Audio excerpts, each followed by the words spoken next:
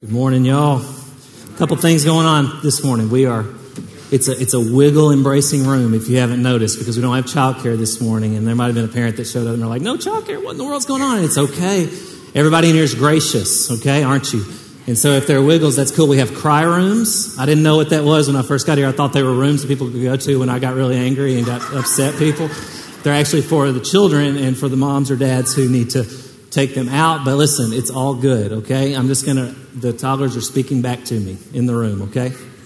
It's probably Hattie that you hear anyway. Now, Fred Craddock once said, if you only have a little bit of singing, you probably only get a little bit of pitiful preaching. So, I got a chance this morning after that. Amen?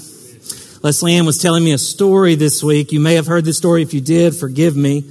But it was funny, and so I'm going to share it. There was a mom who had an experience at a Wawa, which I think is kind of like a twice daily up in the Northeast. And she had gone to get gas or get snacks, and she was really feeling the magic of Christmas because it's magical this time of year. And so she went into the Wawa to get whatever she was going to get, and there was somebody in line with her, and she had this great, she wanted to pay for the girl's stuff behind her. And maybe you do that sometime. You should. That's cool. You pay it forward, I think we call it. And so she bought the girl's ginger ale and snacks that was behind her. And the girl was like, why are you doing that? She said, it's Christmas and it's magical. And I'm just feeling like it. And the girl let her, and it was all great. And so the young mom, skipped outside feeling the magic of Christmas and noticed that there was a man who was washing the window of her car. And her heart about leapt out of her body. She just ran up to him and said, this is awesome. This is what I love about this time of year. It's just magical. And she gave him the biggest hug. This random man. And then she realized what she did, and she went and got in her car. Wasn't her car. He had the same car that she did. Oh man, it was so fun watching her tell that story and try to imagine what he was feeling like. It's magical. Gosh. Hey, we're in Revelation 21, transitioning. I'm going to read the first 5 verses. I'd ask that you stand with me this morning as we read this, because it really is the best news. Then I saw a new heaven and a new earth.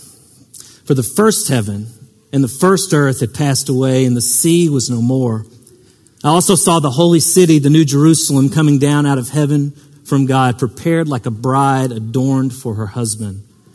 Then I heard a loud voice from the throne, look, God's dwelling is with humanity, and he will live with them. They will be his peoples, and God himself will be with them and will be their God. He will wipe away every tear from their eyes. Death will be no more.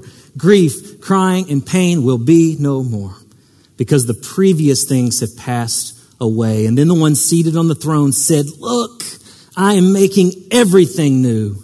He also said, write, because these words are faithful and true. May God add his blessing to the reading of his word. You may be seated.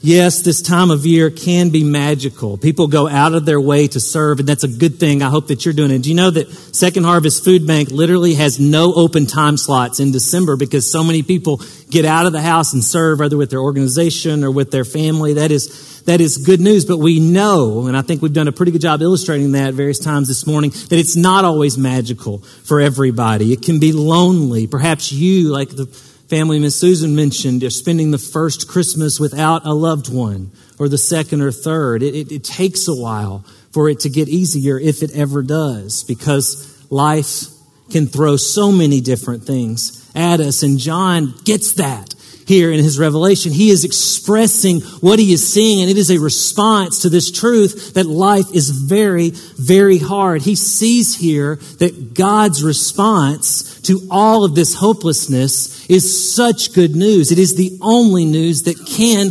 counter the hopelessness. And he does this in a pretty interesting way. He uses metaphors all through Revelation. We've talked about that at length, and all of them, literally all of them, come from the Hebrew scriptures that John knew so well.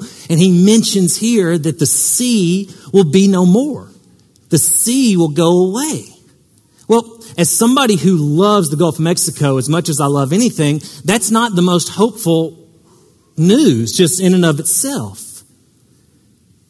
But when we look deeper and we think of, like last week, we talked about the flood here from 2010 and all that created. I think of in 2005, the city of New Orleans being struck by the Hurricane Katrina and all the water that came with that. You know, mentioning that, the Saints are in town today, and they're quarterbacked by a guy who came a few months after Katrina happened, Drew Brees. If you know him, I'm a big Drew Brees fan. I do hope they fly home unhappy tonight, but that's a different story. This is a good dude who loves the Lord, who has really led a football team that did a lot to galvanize a city coming off of some of the worst that the sea can do. And I think in John's revelation here, we have to understand that he really is using this metaphor to get us to understand the rough, dangerous, difficult, catastrophic sometimes things that happen with the sea, because it can be so dangerous. And we see that it will be no more. John is letting us know that whatever the tumult is that you might feel this morning in your lives right now, it is not by any stretch of the imagination your forever story. It does not have to be, because the new heavens and the new earth is coming. So maybe for you on this December the 22nd, things are not working out like you had hoped. The magic is just not there. Perhaps everything is completely out of order. Perhaps chaos rules the day for you right now. The seas are, in fact, raging all around us. We don't have to look that far to see it. People are literally displaced from their homes. Susan gave us, like in our neighborhood, she just gave us those stories. People are displaced from their countries more than ever before. Constructive dialogue across religious lines or political lines seems scant. Rampant poverty. We have 80 people a day moving to our city. It is changing so fast. I've lived here my whole life. I can't believe the city that I live in. But when you have 80 people move here a day, yes, it's true that housing prices rise and the standard of living goes up and there's a lot more fun things to do around here. But the other side of that is true too. It becomes a city where people who have very little move to as well. That happens as well. That is growing all around us. The need for us to recognize and respond to the gaps that are in our midst are more important than ever around us. I face news every week from people who are dealing with divorce or broken relationships of some kind. The seas rage around us. Anyone, anywhere, anytime that you meet can feel unlovable. It's just their reality. The seas will be no more. That's good news. It's really good news. Take heart in it, please. Second, the emphasis all through Revelation that we've tried to hone in on in these 4 short weeks is on faithfulness, specifically God's faithfulness, and not as much on God's accomplishment. And what I mean by that is God's promises about what God is going to do in bringing the new heavens and new earth, that is unfolding. The hurt around us shows that it's not complete yet. So Revelation is not painting a picture of accomplishment. It's painting a picture of God's faithfulness, whom we worship in expectation of what God will do. And I hope that's your reality this morning. I hope that you are able to, whatever is going on in you, you're able to lean in to what God is going to do.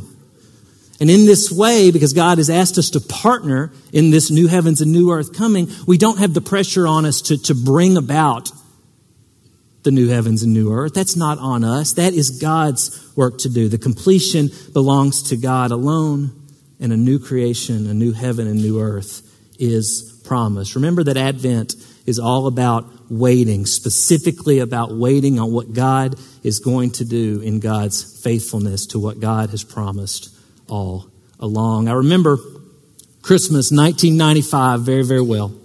I have 2 younger brothers, Blake and Barrett, and we were really blessed. We grew up in an awesome home, and Mom and Dad really did a lot to make Christmas very special. And so we would have gifts to open. At this one particular Christmas, 95, I was 15.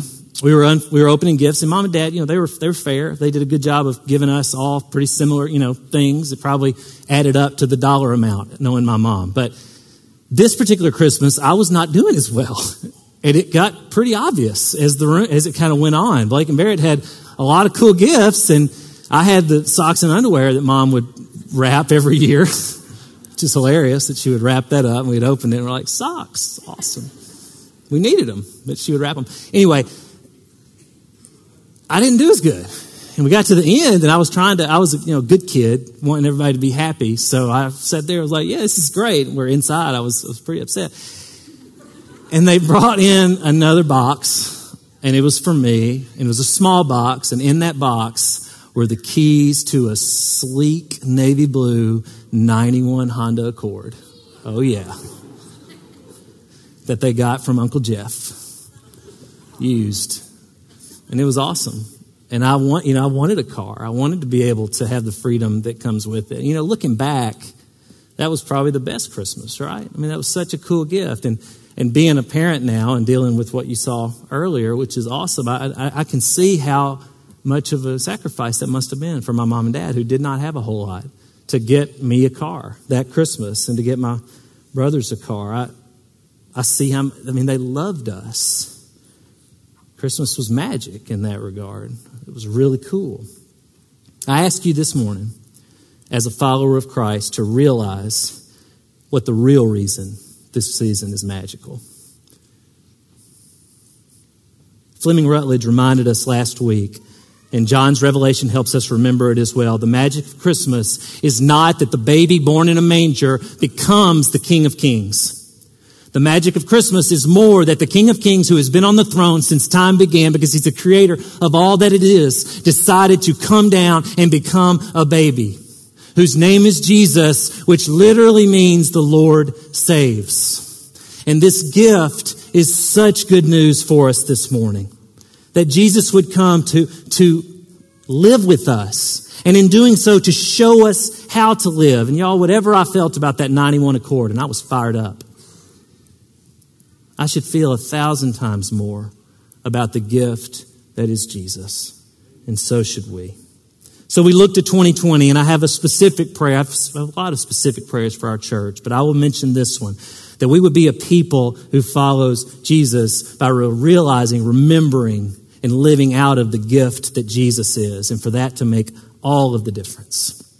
Oswald Coulter was a missionary. He's now deceased. He was a missionary during the time around World War II and the days after it. And he was in China for over 30 years. And during that time, he was under house arrest at the end of it for 3 full years for preaching the gospel. And he was released when the communists in China said that he would be released only if he would go home. And he agreed to. And so he sent a letter to the Missionary Society that had sent him, and they wired him money to take a ship home, and he was able to leave the country. But before leaving that side of the world, he had to get to India, where he would sail from there back home. And when he was with India, he became aware of a large group of Jews sleeping in the lofts of the barns in that city. And they were in India, in this particular city, because at that time in the history of the world, this was the only place, India, that they could find to go that would receive them. People literally, because of all the work that was going on in the world, had nowhere to go but here in India, and they had so little. And he went to greet these Jews in the lofts of those barns, and he went to them and he said, "Merry Christmas." And they said, "Why are you saying Merry Christmas to us? We're Jews, we're not Christians. We don't celebrate Christmas like you do." And he said, "Well, that's okay, but I just wanted to say Merry Christmas, and I wanted to find out if there's anything that I could do for you, because it's Christmas, and Christmas is magical." And they said, "Well, we really would love some German pastry." And I really appreciate that, because I do too. And that would be way up on my list too. And he was like, "Okay." And so he went into this town where they were in India, and he looked for a while, but he finally found some German pastry. And he bought all that he could find. He literally spent his passage check on German pastry for the Jews in the lofts of those barns. And he went to them and he gave it to them, and they celebrated because they loved the gift, and they ate and they were happy. And he said to them, "Merry Christmas." And when he got home, he had to write and get another passage check, and he got it, and he got home, and he was telling his church this story. And some of the men in the church got really upset with him, and they were like, "Oswald, why did you do that? These people weren't Christians. You spent all of this money on them. Why would you do this for them? They weren't Christians." And he looked back at the men and he said, "Yeah, but I am.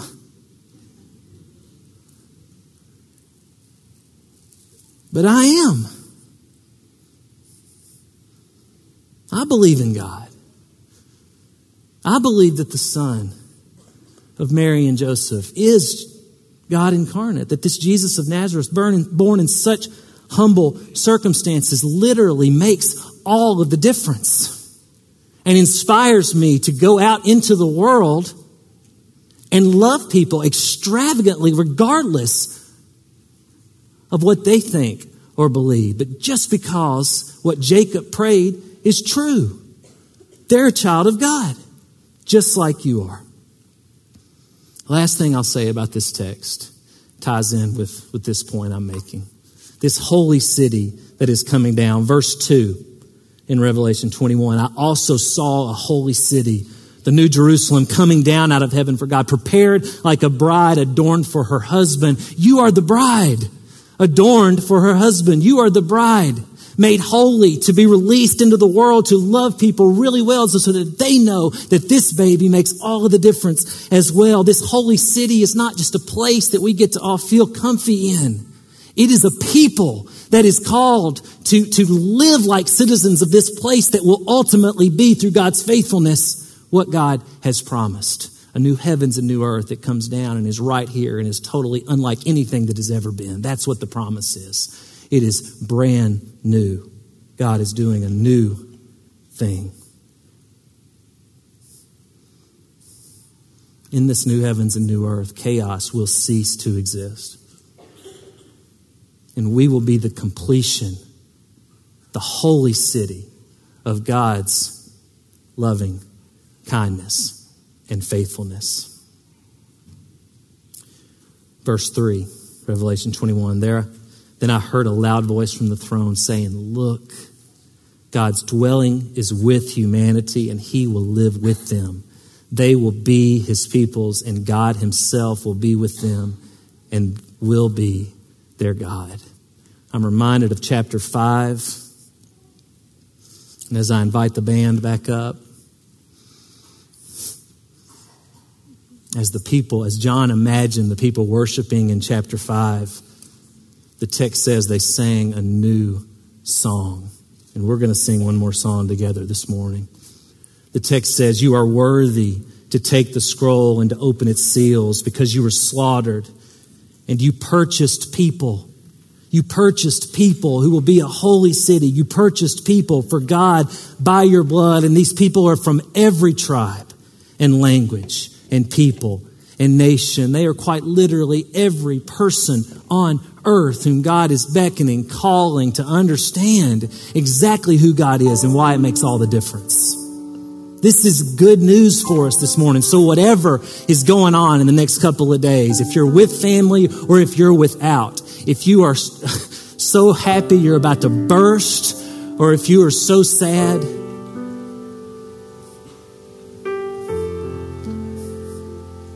call the people in your life that you know are so sad. Call them. This news is good. These words are faithful and true. And they make all the difference. In fact, they are all that makes the difference. We're going to have a good year together next year. Tell your friends. Because this story is going to carry us week to week, day to day. We're going to continue to sing this new song from this place and all throughout the place that God has given us to serve. It is already a holy city. It's not complete, but it is what God wants it to be now because you are here and the Holy Spirit dwells and delights in you. So let's go. Oh, come, let us adore him.